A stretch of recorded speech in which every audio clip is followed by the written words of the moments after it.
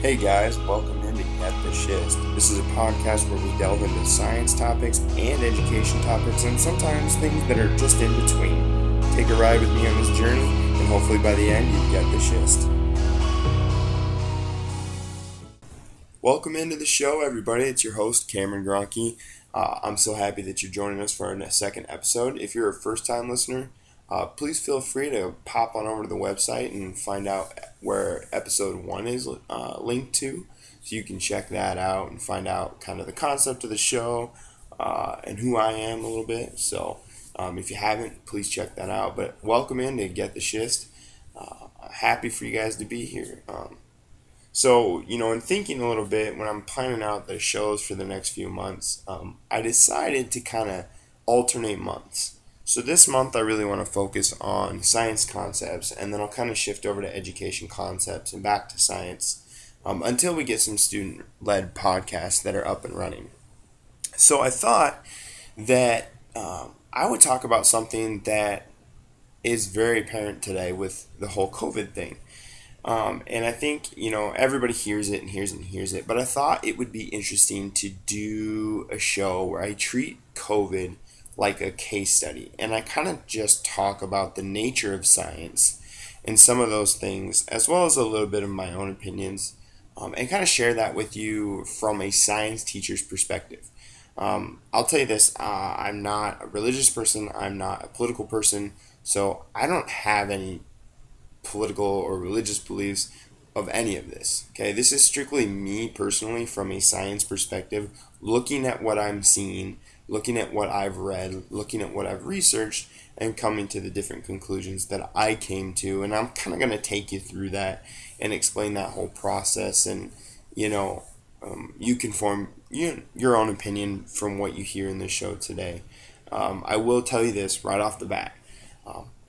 I am very much one of those people, especially as a teacher, where I believe it's not my job, it's not my role to push my beliefs onto somebody. I think it's really unprofessional, and I just don't think it's appropriate to share that especially with students. So in anything that's controversial, whether it be climate change, whether it be this COVID pandemic, I think it's important to give you the facts, give you the science end of it, and then you're entitled to have your own opinion. I'm not going to sit here and judge you for whatever your opinion is. You're entitled to that, right? We live in a free country. You're entitled to have that. All that I ask is that you don't go and attack somebody else for their beliefs based on what you hear in the show. So, with that being said, let's get into it, right? So, I think it's important to really delve into what science is itself and what science is at its core before we get into COVID and talking about that. And I always talk about this with my freshmen. I'll always do it a little bit with my sophomores too. But the thing is, what is science? And what I like is science is a field study that studies the natural world. When we talk about the natural world, that is things that are observable, that are measurable, and detectable. So typically science is going to be dealing with anything that you can measure, observe, see, all those things. So with that being said, it doesn't deal with things that you can't measure, that you can't see. So typically the supernatural, religion, science doesn't deal with those particular areas. Now, it doesn't mean that scientists don't believe in religion or paranormal. They just separate themselves. Basically, science is going to say, hey, I'm over here, and you guys stay over there. You're going to do your thing.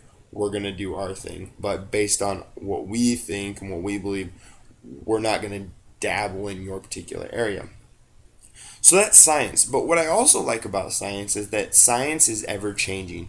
There's rarely anything in science that is 100% fact, right? The closest thing you're going to get is a scientific law. But for the most part, science is ever changing. And that is really interesting to me because when you look at COVID, everybody came out and said, hey, you're wrong. Hey, you're wrong. Oh, science is wrong. Science doesn't know what they're talking about because we said this back in May and we're saying this now in August. And that's, I'm going to be honest here, it's a little bit BS because science is ever changing. And science always makes observations or hypotheses, which we'll talk about in a second, and they evaluate those consistently. We've had numerous scientific theories and ideas that have changed over the years. It's just that the public eye isn't focused on those particular things as much as with COVID, and so people tend to ignore it. But just because they're changing their stance doesn't mean that they're wrong. It just means that they learned more. So I think when you have scientists coming out and saying, okay, well, now it's this way, or, we changed our stance on masks and different things like that, it's because we're learning more. We've only had so much time to study this particular virus, so it takes time to come to those conclusions. And I understand that it makes that hard on the political side of it, where people have to make decisions and choices every day, but we have to be flexible, and because that's what science is. Because when you rush science and you come to conclusions too quickly, that's when you do bad data, bad science, and it leaves a bad image for the field of science itself. So it's ever changing, and that's what's really awesome about it. And a lot of times in science, you see these concepts of theories and laws, right? Scientific theories, such as the theory of evolution or the theory of the Big Bang theory, which is the theory of the formation of the universe. A lot of people think, oh, well, because it's a theory, it's not correct. There's still things that make it not correct, right? And that's also a false perception, because scientific theories are loads and loads and loads and loads of repeatable data, right? Look at the theory of climate change. There's a whole bunch of data that backs that up. The reason that they don't come out and say it's fact is because there are variables yet that we still don't necessarily have the technology to study those things. And so we don't want to say, okay, well, it's 100% true, because there might be a 1% chance that we're off. And a scientific law is a little bit different. A scientific law is more of a description of what's going to happen. So gravity, right? If I take this pencil that I'm holding, obviously you can't see that, but if I drop it, I know that it's going to fall to the ground. So when we talk about scientific laws, those are things that are descriptions. So they're as close to fact as you're going to get. Okay? So it's important to distinguish that when you're reading science, if you're doing your own research, what the difference between a theory and a law is. A theory doesn't mean it's just an idea. It's got a lot of evidence that backs that up. Even when you look in criminal investigations, right? When you give testimony, you can never say it's 100% certain. Never. You can get to 99, you can get to 95, whatever it is going to be. But science doesn't like to ever say that it's proven or this is what it is, because if you say it's proven, then you're opening yourself up for error and you're opening yourself up for criticism. By not saying that anything is 100% true, we're allowing ourselves that room to learn more and evaluate more and change as we need to. Okay? And opinions, that's a whole different ballgame, right? So when you come up with an opinion, if there's no data that backs that up, that's not a good opinion. I'll give you an example. I remember in Kristi Noem's, the governor of South Dakota, her speech about kids going back to school. And in there she referenced a doctor saying that there's no risk for kids to be in school. And so me, being the science guy, I researched that guy's name and when he said that specific quote. And I'm forgetting the quote. Forgive me. I forgot to write it down. But when he gave that as an opinion on a news station. He didn't back that up with any data. There's no study out there that backs that up either. And I'll talk about a study that did address schools that she referenced that was a bad experiment. There was no data given. It was an opinion-based comment. And so that is completely different than a scientific theory because there's no data to back that up. So you can't take that for granted. So that doesn't fall under the science category. I don't care if he's a doctor. And your opinion that you get off social media is definitely not a good opinion. It doesn't make it valid. When you want to get into a debate, if that's what you love to do over COVID, you need to do your research and you need to look at what is the proper science if you're going to use numbers and you're going to use science to do that. And we'll get into that a little bit here. Okay? But when we talk about science and we're going to apply this to COVID, right? the classic old school idea of science was the scientific method, where a set of rigid steps where you make a observation, you develop a hypothesis, you do experiments, all this stuff, right? But it's since been changed. We don't like to call it the scientific method, and we don't like to think of it as a strict set of steps, right? So it's called, what I call it is the process of science, right? It's taking science and applying it to a problem and just going through and being able to make that observation hypothesis, but then go back based off more observations and revise that, right?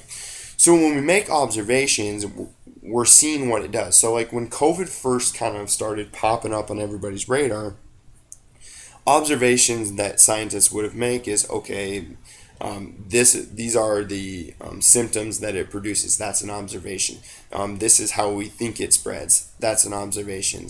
This is how long we think it stays on materials. That was based off observations and things like that. And so typically that's where you start, is making those observations, and then you develop your hypothesis. And a hypothesis is basically like a soft version of a scientific theory. A hypothesis is an educated guess that you think, I shouldn't say guess, but it's an educated explanation of what you think will happen based on the observations that you have at the time, right? So a hypothesis, there's been a whole bunch. The stance on masks change when we don't need to wear masks. I know early on when we were ending school back in May, they said that the virus was capable of living on certain materials for 72 hours or 48 hours and this and that, whatever. And we also looked at how easily the virus spread between people, which is called an R naught value.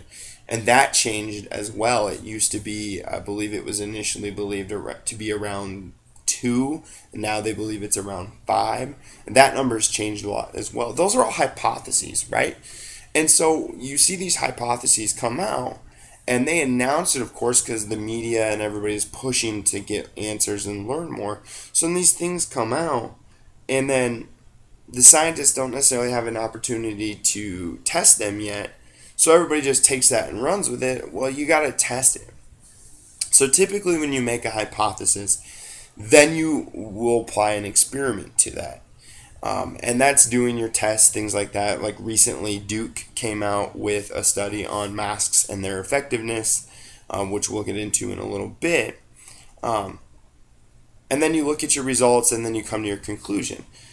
The conclusion is a really big portion of it, because if your original hypothesis was found to be incorrect based on the data, right? Let's go to the example of it living on surfaces for so long, right? So initially they came out with a 72 hours or whatever it was, right? And they said this was how long that it would live on these materials. Well, then they go through and test it, and they're like, oh, okay, that's not necessarily correct. So their hypothesis was disproven by the results. It doesn't mean they were wrong. They just learned, right? Science is a process. It's all about learning. It's all about finding new information and making a better hypothesis. So they find that it's incorrect. They go back to their original hypothesis. They tweak it. Then they test it again and see if it holds up. If their hypothesis holds up, then you can say that the hypothesis was supported. So when we figured out that COVID was spread by respiratory air droplets, that would have been supported by the data. Okay? And so that's really important, because if it becomes supported and there's a bunch of other repeatable experiments that do the same data, that's when you can start to move towards getting it peer reviewed by your peers that are in the same field, and then you can get it published in scientific journals. Okay? Now you should have noticed there, the key is that it's repeatable. If somebody does an experiment and gets data for COVID, let's say that it's spread through the respiratory droplets, okay, and that masks are effective at preventing that from being spread, at least as easily, right? Whoever does the hypothesis and experiment needs to construct it in a way that other people can do that same experiment. If you came out and did an experiment and nobody else can replicate that experiment, that's bad science, because it's not repeatable. You can't do that. It's happened numerous times in science where scientists have been disproven because their results and their process that they did can't be repeatable. You have to have other people be able to do it so that everybody can be in agreement. And so that's what we're seeing with COVID. So that's kind of the process of science and applying it, right? But I want to talk about evaluating scientific claims, because while all these scientists are doing the scientific method essentially behind closed doors and in real time, right? All of these claims are coming out right and left from the president, from the governor, from the media, from different scientific studies. And I think it's important that every person is able to understand science and develop their own science literacy so that they can come to their own educated conclusions. And here's what I'm going to kind of pressure onto you. Whatever your religious beliefs are, whatever your personal beliefs are, and whatever your political beliefs are, when you are evaluating this virus, I'm going to ask you to put those to the side. Okay? Because politics shouldn't have a place in science. Science is right whether you like it or not. So it's going to come down to you and your ability to separate the media and the political side of it from the science side of it. So there's a couple things in my list here that I want to talk about with evaluating scientific claims. Okay, so the first thing I want to talk about is a couple different claims that came out, and I want to just talk a little bit about those, and then talk a little bit about some other things as well. The first thing, when you're evaluating a claim, there was that video that circulated on social media a few weeks ago that got taken down, and it was a bunch of these doctors who were coming out talking about COVID and how it wasn't really that big of a deal and all these other things. The first thing I want to talk about is credentials and bias. You have to really look at credentials when you're talking about COVID. These doctors came out, but when you looked at the backgrounds of some of these doctors, they weren't even in medical fields that pertain to COVID. COVID is a respiratory virus. Okay, so if you have a gynecologist coming out and saying, oh, it's not that bad, or this or that or whatever, you have to take that with a grain of salt because they're not an expert in that field. So you have to kind of separate that out. And then you got to look at bias, right? So if you look at some of these doctors that are coming out on Twitter saying, oh, it's not that risky or this or that or whatever, you got to look at their background. Are they politically backed? Are they with a special interest group that wants them to say these things? Because I guarantee you that there's some people out that are saying things like this because it benefits them. And so you have to separate that out. And you have to look at your literature. Where's the source coming from? I went back to that doctor that said that comment about needing to be in schools. His comment was just in a news interview. That's not good literature. Okay? You have 3 types of literature: primary, secondary, and social media. Social media, if you get your information from social media, I want you to take that and I want you to flush it down the toilet because no good data should come from social media. Secondary literature is typically like your science magazines, different like Science Digest, things like that. And then your primary literature would come from the actual journals. So this Duke study that came out about masks, that was published in a journal. That would be primary literature. Usually primary literature is, for the most part, free of bias and things like that. But it varies, okay? And then I want to talk a little bit about analyzing data. Analyzing data is really, really a crucial step in analyzing experiments that have been done, okay? So first things first, I want to talk about 2 terms that you typically see with scientific data, and that's causation and correlation. Causation means that this causes this. Correlation means that both of these things are increasing or decreasing, but they're not directly related. I'm going to give you a good example. Vaccinations. Back in the 70s, 80s, 90s, there was a rise in vaccinations for measles. And at the same time, there was a greater awareness for autism.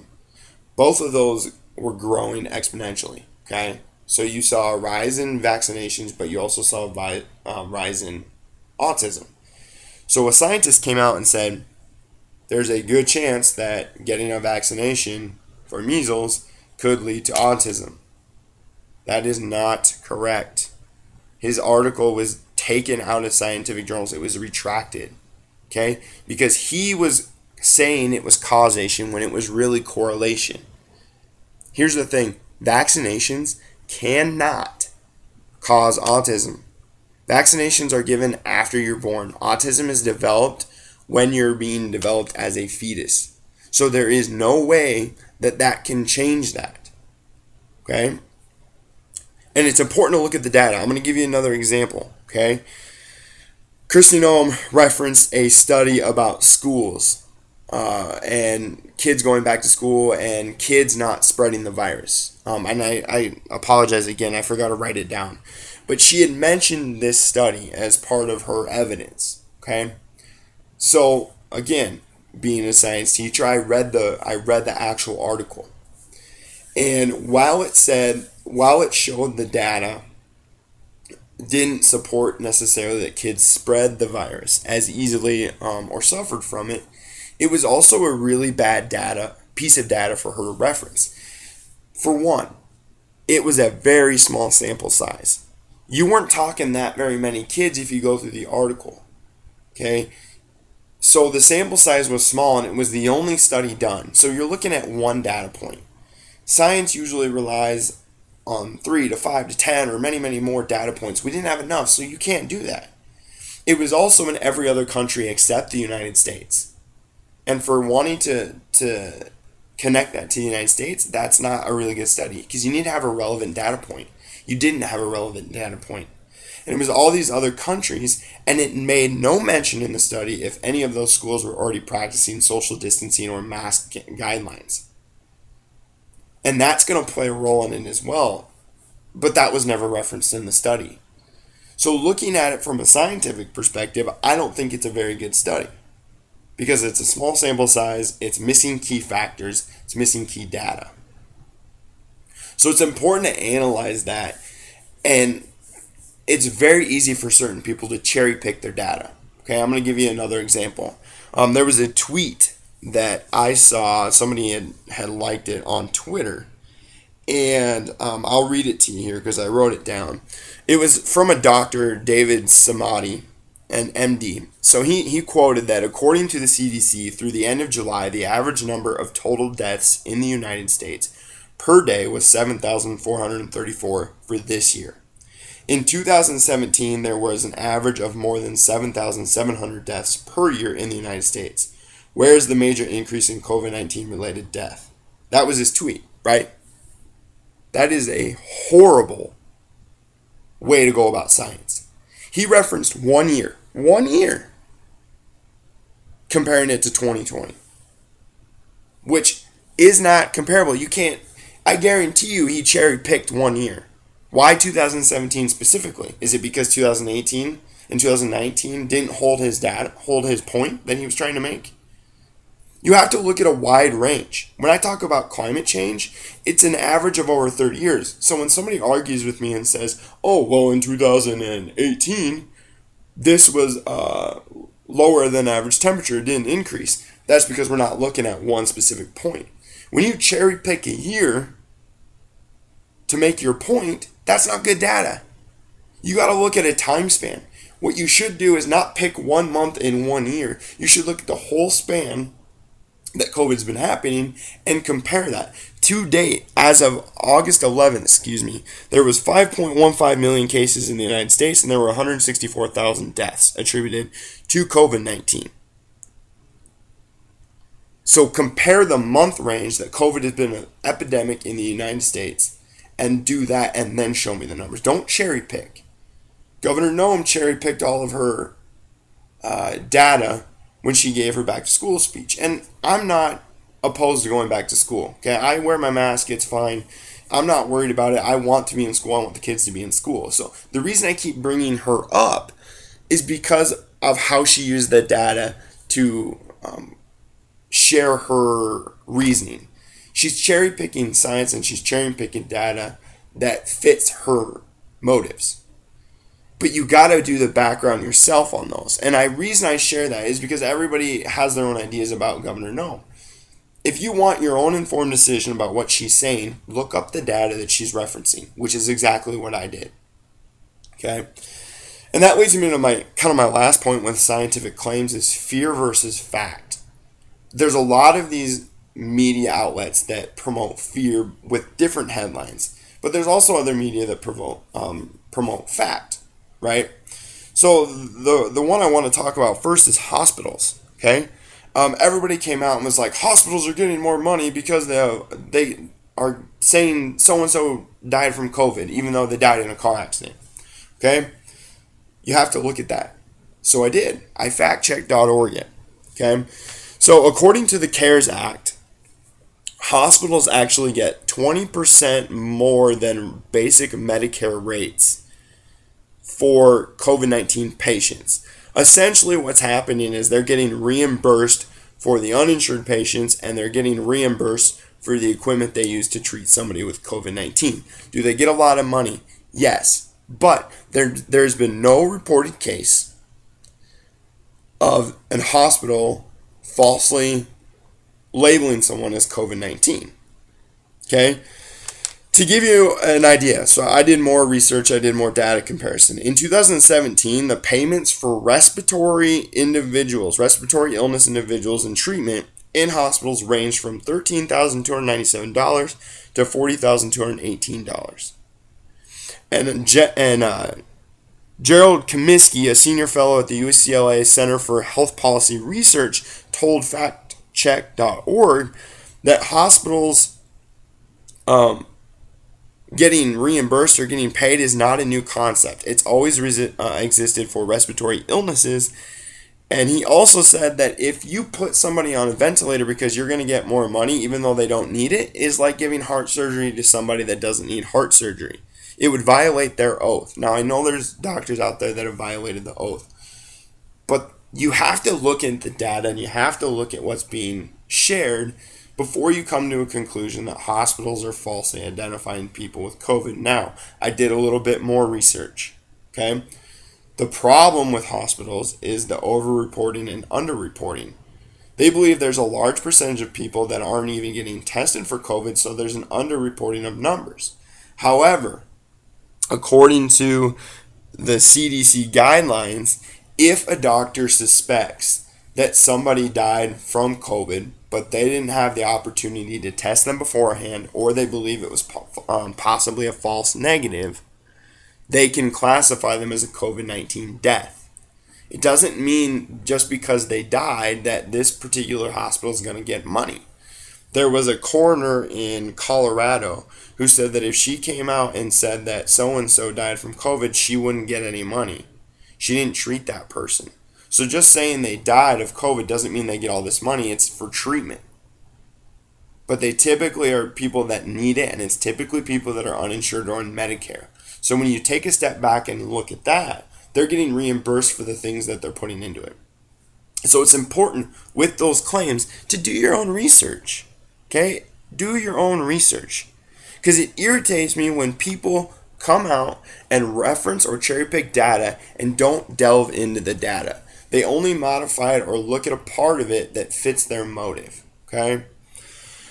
So, masks, right? The Duke study, I've been talking about that. This study came out claiming which masks were good and which masks were bad. Fantastic. Okay, I did the research. I read the report. So basically these scientists built a contraption with a laser and a cardboard box, and basically they tested each mask 10 times and had people say a phrase. And they had the same phrase. They said it without a mask and they said it with a mask. And they measured the particles that were emitted from their mouth. And they found that the N95, surgical, and cotton masks, I believe the 2-ply cotton masks, were the best performers. And the worst were the bandana, the knitted masks, and the gaiters. Those are the 3 worst. And they said specifically the gaiter was the worst of all of the masks. I believe they tested 14 different masks. So that's something we learned a lot about, because initially they said, oh yeah, any masks works. right? And a lot of people were doing the gaiters because they're efficient, they're easy, they're fairly cheap. But turns out they're basically as effective as not wearing a mask. And it's important to understand that. This is something that we've learned more about. So as we learn more about it, now we know which masks to go out and purchase. But then I hear all of these claims from people on social media about, well, the mask doesn't do anything because a virus is this many microns in size, and that's smaller than what a mask holds out. Congratulations, you are correct. That is true, right? A virus, they said, I believe, is like 1.5 microns. I might be off. And the mask keeps out things that are 3 microns or so in size. That is accurate. However, if you delve into the research, viruses do not move on their own. A virus is incapable of traveling on its own. It has to be in droplet form. And droplets are what are big enough that masks can block those out. So masks are efficient for blocking droplets that could contain the virus. So you have to do your research there, because before you come out and say, well, the mask doesn't do anything because the virus is smaller than what the mask is supposed to hold out anyway, you got to do your research. Because if you do your research, you'll learn that a virus has to travel in a droplet. So again, that's a claim. You have to delve into it and look in your research. Another thing is, I always hear people making claims about we shouldn't live in fear. There's more, we take more risks driving than we do with COVID, right? And that's really false as well. Because people are saying go out, do nothing. Don't social distance, don't wear a mask, take your risk, live your life. And then they reference driving. You can't do that. Because the car that you drive in, you wear a seatbelt because it's the law. You drive a speed limit because it's the law. You drive in a vehicle that's been safety tested. Those are 3 precautions that are put in place for you to drive on the roads safely. With COVID-19, they're asking you to wear a mask, to socially distance, to wash your hands. Those are things that you can do that now make it safer to live with COVID. But nobody wants to do those. And I think that is something that you have to realize. Before you make a claim, you need to research your claim. People say the flu is more deadly, or we don't live in fear of the flu. Why should we live in fear of COVID-19? Again, the flu has an active vaccination. And herd immunity, which is something I'll get into in another episode when I talk about vaccinations, usually is developed when there's a vaccine in the population. We currently have no vaccine for COVID. So you can't make that claim either, because that's an unfounded claim. There was a professional sports athlete that referenced there was 1.5 million of people died from tuberculosis. So I delve into that claim, right? Because this person is on one of my favorite sports teams. You can't make that claim. Because in developing countries where they have a lack of access to basic health care and poverty and sanitation and all that stuff, they have higher cases of tuberculosis. It's a big problem in developing countries. But in developed countries like the United States, we have access to health care. We don't have as much poverty. We don't have those problems. So tuberculosis deaths and cases are fairly low in the United States. So you can't compare COVID to tuberculosis, because that tuberculosis is going to vary from country to country. COVID will too. But again, you're making a broad claim. What you should have said is there were this many tuberculosis deaths in the United States, and then compare that. Because I guarantee you that there's less tuberculosis cases in the United States this year than there is COVID cases. The thing I'm trying to get at is that when you look at COVID-19, you have to look at the data, you have to look at the claims that are being made, and you have to do your own research. You need to look at the credentials of the person saying this. You have to look at somebody that might not have bias, right? Fauci is a good example, right? Fauci is an expert in infectious diseases. That's his job. I don't understand why people are not listening to him. Yes, he said some things that are now different. But again, we said that's the process of science, right? You're learning. You're learning and you're reevaluating your observations and your hypotheses as you go along, and I understand that's inconvenient for you. But I would rather somebody be right than somebody be incorrect. And if I have to wear a mask while I'm waiting to see if that person was right or not, and that's a small inconvenience for me, then I guess I can live with it. But I've looked at the science. I've read the reports. I looked at Fauci. I get it. Okay? I look at it from an unbiased perspective and look at the science, and that's how I'm formulating my decisions. Now, does Fauci have a background in politics where if you listen to Fauci, that's going to benefit him? Who knows? I haven't looked far enough into it. There's other people that I've looked far enough into with their claims that it doesn't fit. But it's important that everybody has the tools and the ability to research their own topic, because your opinion that you have, if you think that so-and-so is wearing a mask because they listen to the media and they're drinking the Kool-Aid that the media is putting out, and they're making their decision solely based on the media, maybe you need to have a conversation with that person, because you've got to be able to delve into the data yourself and understand the science. And I think that's what I'm trying to kind of share with you in this episode, is that you need to remove the media. You need to remove the politics. Look at the science. Look at the data. If a report comes out, like for example, the mask report from Duke, it's an excellent study. They did each mask 10 times. So you've got plenty of data. Now, I'm sure that it's going to be repeated.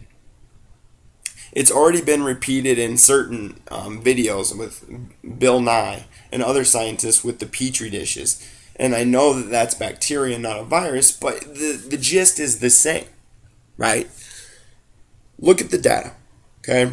So to wrap all of this up, I think the role of a science teacher in today's climate is to not share your beliefs and opinions with COVID-19. I think your role is to develop science literacy and freedom of choice. I'm going to give you tools. Today I gave you tools. Okay? How to evaluate a scientific claim and apply science to it. What was their hypothesis? What did they learn? Did it change? What have they learned now? What are they testing now? What's the background of the people doing the test? Do they have bias? Are they going to get money? Are they going to be favored in the political world if they say this particular thing? What's the literature that you're using? If you're going into an argument, you're saying, well, I saw this on Twitter, and that's my one source. Who did the tweet? Who did the study of the tweet? You've got to back that up. Look at the data. Is it causation or correlation? Is there a cause? Are they directly related to each other? Or are they just correlating with each other? Is it fear versus fact? Is this statement meant to induce fear? Make you feel bad about yourself? Or is this based on fact? The hospital thing. Wearing masks or not wearing masks. Going back to school or not going back to school. All the deaths. What bothers me is when it became acceptable for certain people to die. Because that's what I tend to hear. Well, it only affects these people. It only affects these people. Only 1% of the population is going to die. When did it be okay for people to die? I'm sorry, now we're getting into my opinions, but I think that's something to consider. Right? Elderly people, people with respiratory conditions. I have asthma personally, which is why I wear a mask. And my wife works at a hospital, and I don't want to bring something to school and pass it on, because I don't want to be the reason that one of my kids' grandparents gets it and then potentially dies. I feel like my opinion is, if it's a small inconvenience based on the data I know, I'm going to make a calculated decision to wear a mask. And if I find out later that it was I didn't need to wear a mask, and they were wrong and they learned more, so be it. My wife wears a mask at work all the time. And it seems like a small sacrifice for me.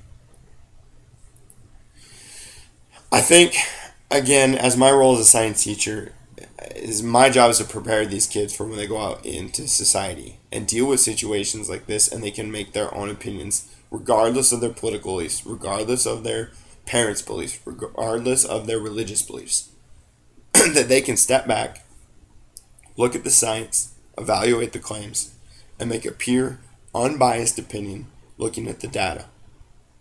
Because that's what I want them to be able to do. And my job as a teacher is to teach them those skills, to stay professional, to not force my opinions on people. It's not my job. I'm not here to force my opinion on you in this episode even.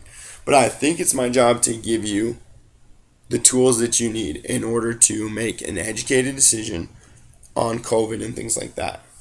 Because what we're witnessing right now, in real time, is the process of science. We're witnessing observations. We're witnessing hypotheses. We're witnessing experiments. We're witnessing the results of those experiments and whether they're supporting or negating the original hypothesis. We're watching scientists learn more, change their original stance. And I understand it's frustrating. For example, we had an in-service day, and I can tell you that people are frustrated with what they're hearing and hearing different stories. But everybody's learning. You're watching science play out in real time. And this is what it is. And I get it's frustrating, but I can guarantee you it's frustrating for the scientists as well. Because they know that everybody's watching them. And they know that they're the qualified ones to do it. So I think there's a little bit of trust that you have to put into the process of science. And I'm not saying that you necessarily have to trust the scientists themselves, because you got to look at their backgrounds. You got to look at their credentials. But I think it's important that you give science time to find the answers, because it takes time. We can't rush it. Rushing it leads to errors. Rushing it leads to uninformed opinions. And there's definitely a difference between your facts and opinions. Facts are backed by the data. Facts are backed by the science. Opinions are not. There's a definite difference between that. Whether you're Republican, whether you're Democrat, Independent, Catholic, Lutheran, whatever your background is. Okay, you have to be able to sit back, look at the data, and come to your own conclusion. But I ask that you come to a conclusion by applying the science that you learned here today. With that, I hope that we can all get through COVID together. I hope that we can all be respectful and appreciative to each other's beliefs. I take it serious. My family takes it serious. It's because I'm a science person and my wife is a science person. We've looked at the data. We've made our own educated decisions. For us, it's not about freedom being taken away. It's not about being Republican or Democrat. For us, it's what we believe is best for the health of our family. And to us, we're going to take it serious. If you don't want to take it serious, that's fine. But don't believe everything you hear is what I'm trying to say. Science. It's always changing. It's never 100% fact. But I promise you, whether you like it or not, science is always going to be there. And science is always going to be correct in the end. Thank you for joining me tonight. And as always, I hope that you get the schist.